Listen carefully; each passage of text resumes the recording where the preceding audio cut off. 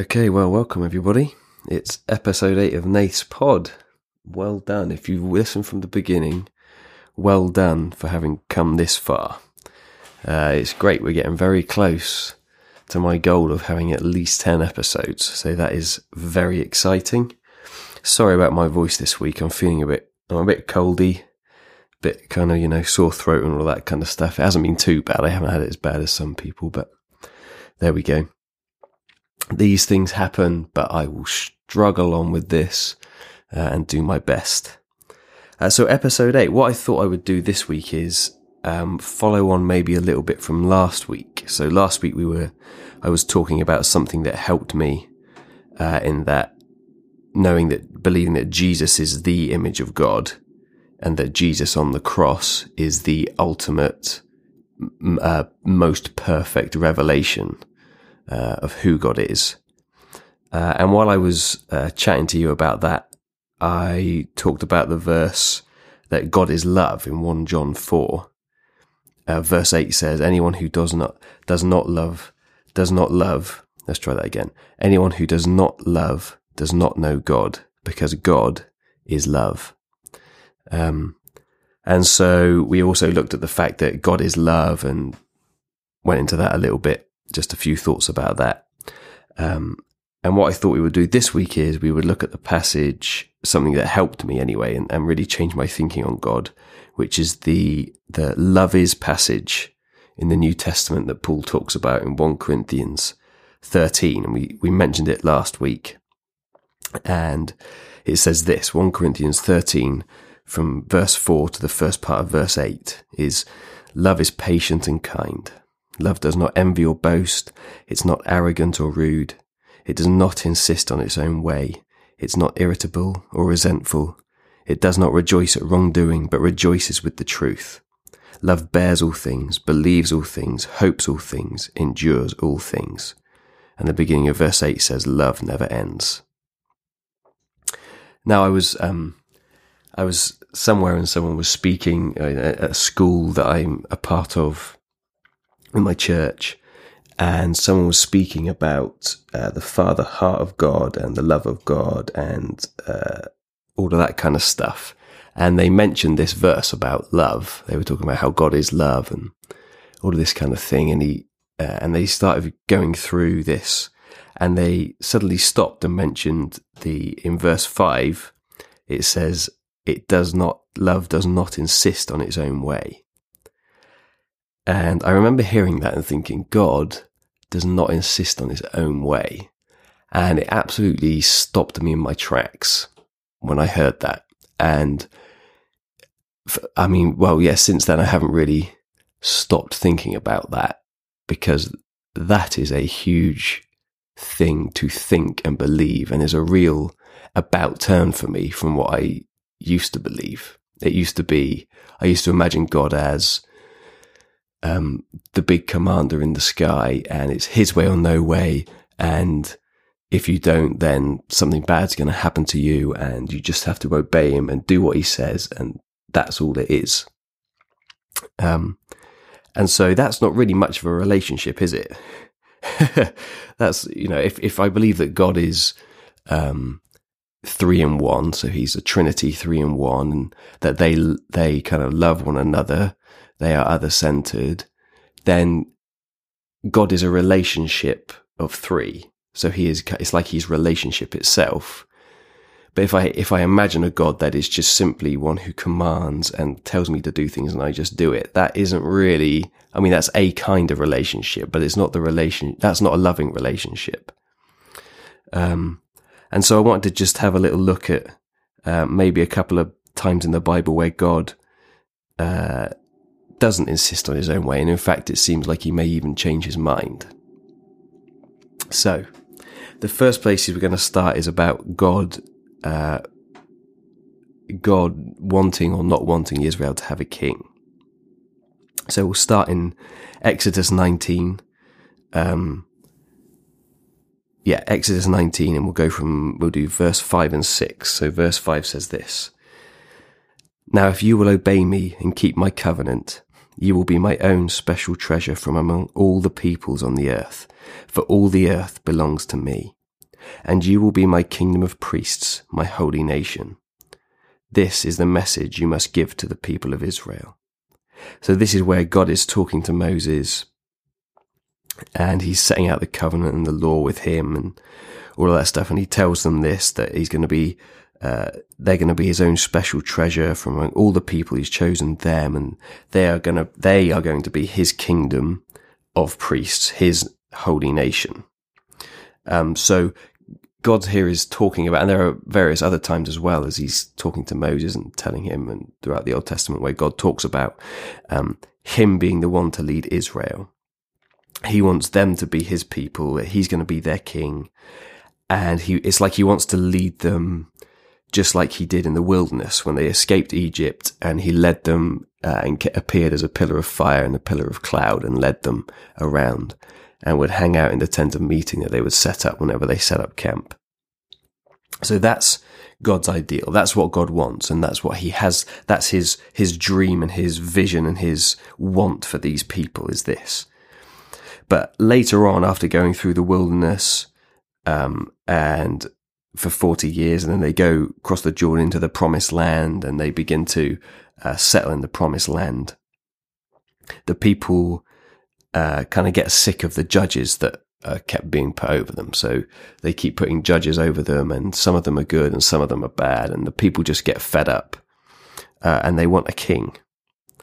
And the thing that actually starts this is a prophet, Samuel the prophet, who is talked about in 1 Samuel, puts his sons as judges, and they're no good. And that's like the final straw. Okay, if the man of God sets his sons up and they're no good, then that's it. We don't want the judges anymore. We want a king. And so Samuel gets very upset about this, because I suppose maybe his dream was that his sons would be kings and judges and would rule. So he's upset, and he's very annoyed, and he goes to God, and God says this to him in 1 Samuel 8. This is, and the Lord said to Samuel, "Obey the voice of the people in all that they say to you, for they have not rejected you, but they have rejected me from being king over them."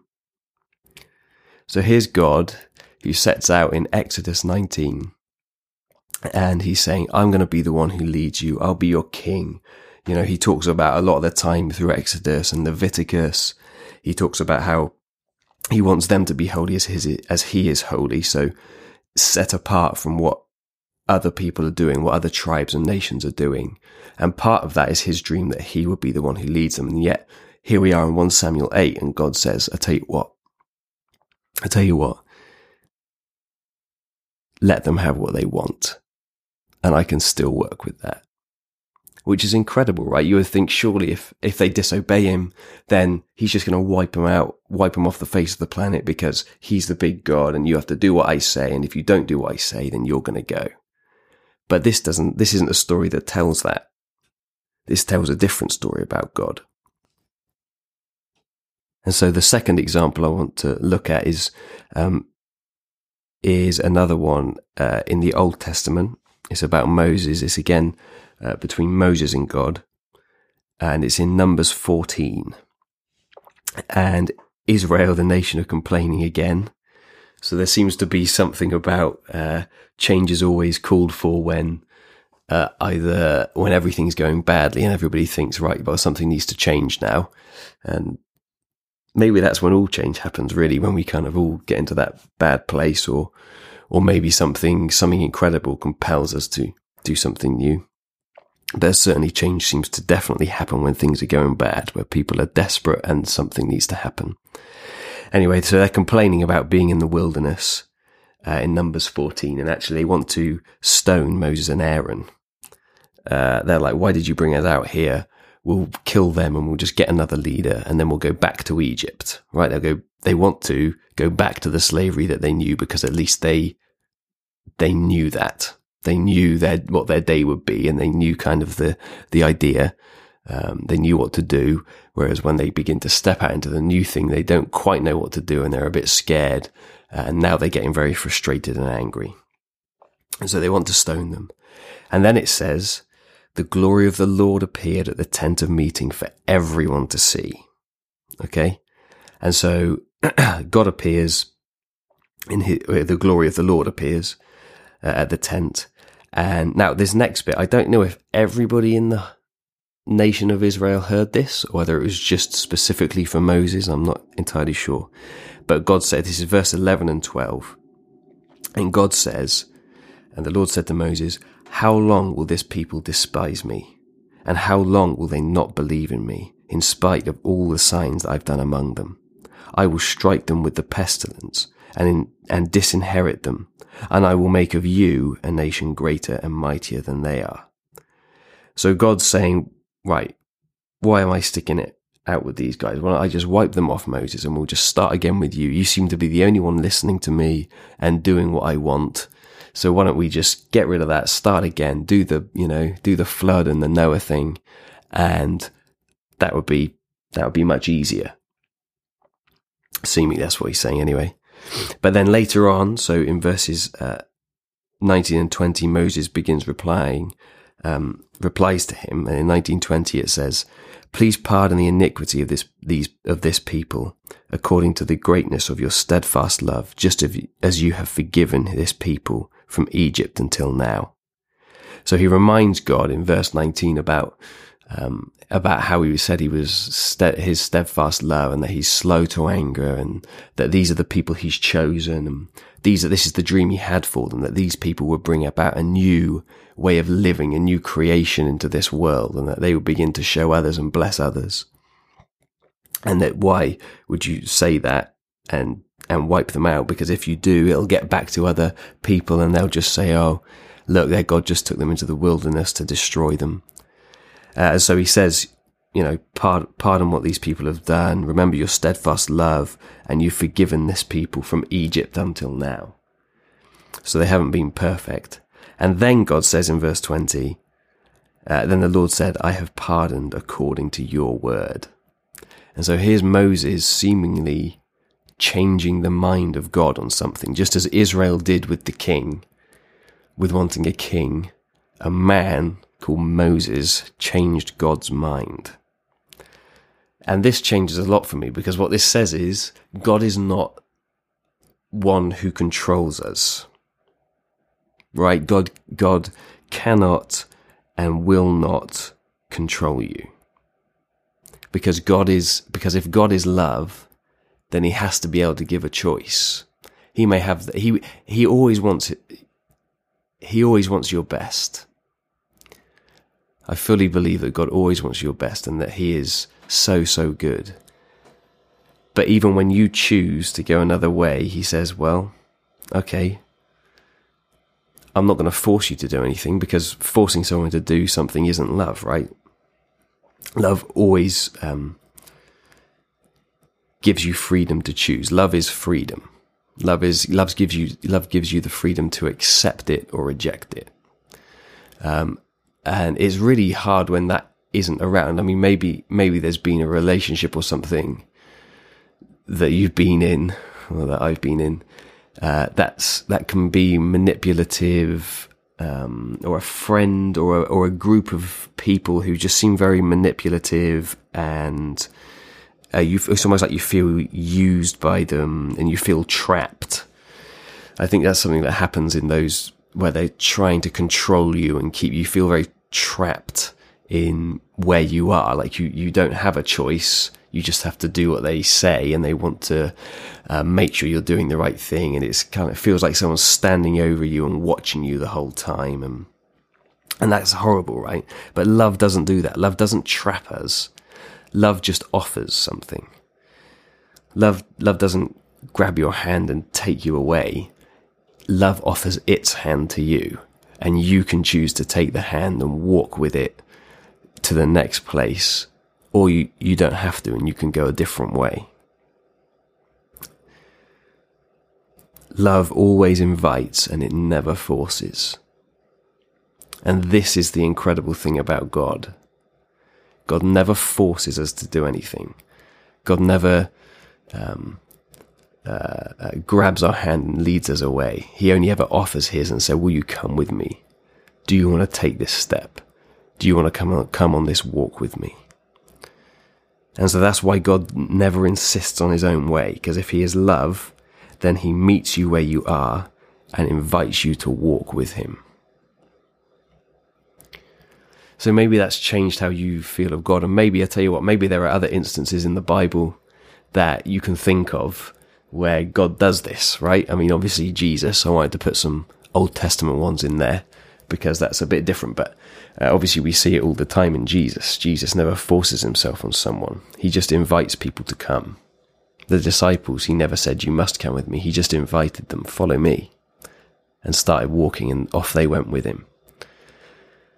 So maybe that's changed how you look at God, and I hope it has, because it's really changed how I think about God and about how he empowers us and he loves us and he gives us choice and freedom, and that he does not insist on his own way. So thanks for listening. I hope that's helped, and maybe that's challenged you. Maybe you think that's a load of rubbish, whatever, I don't mind. But hopefully that has helped, and you've got something from that. And if you can think of any other examples in the Bible, please tweet those. That would be fascinating to hear. The Twitter account is at pod_Nath. That's pod_NATH. And it would be great to hear from you. Again, if you are getting something out of this pod and you'd like to rate and review, that would be marvellous on iTunes, or I suppose anywhere you download this from. That would be great, because that just helps people find it. And I'd love to help others. If this is helping you, then that would be great if you could rate and review. Anyway, it's been wonderful speaking, and I love you all, and I will see you next week.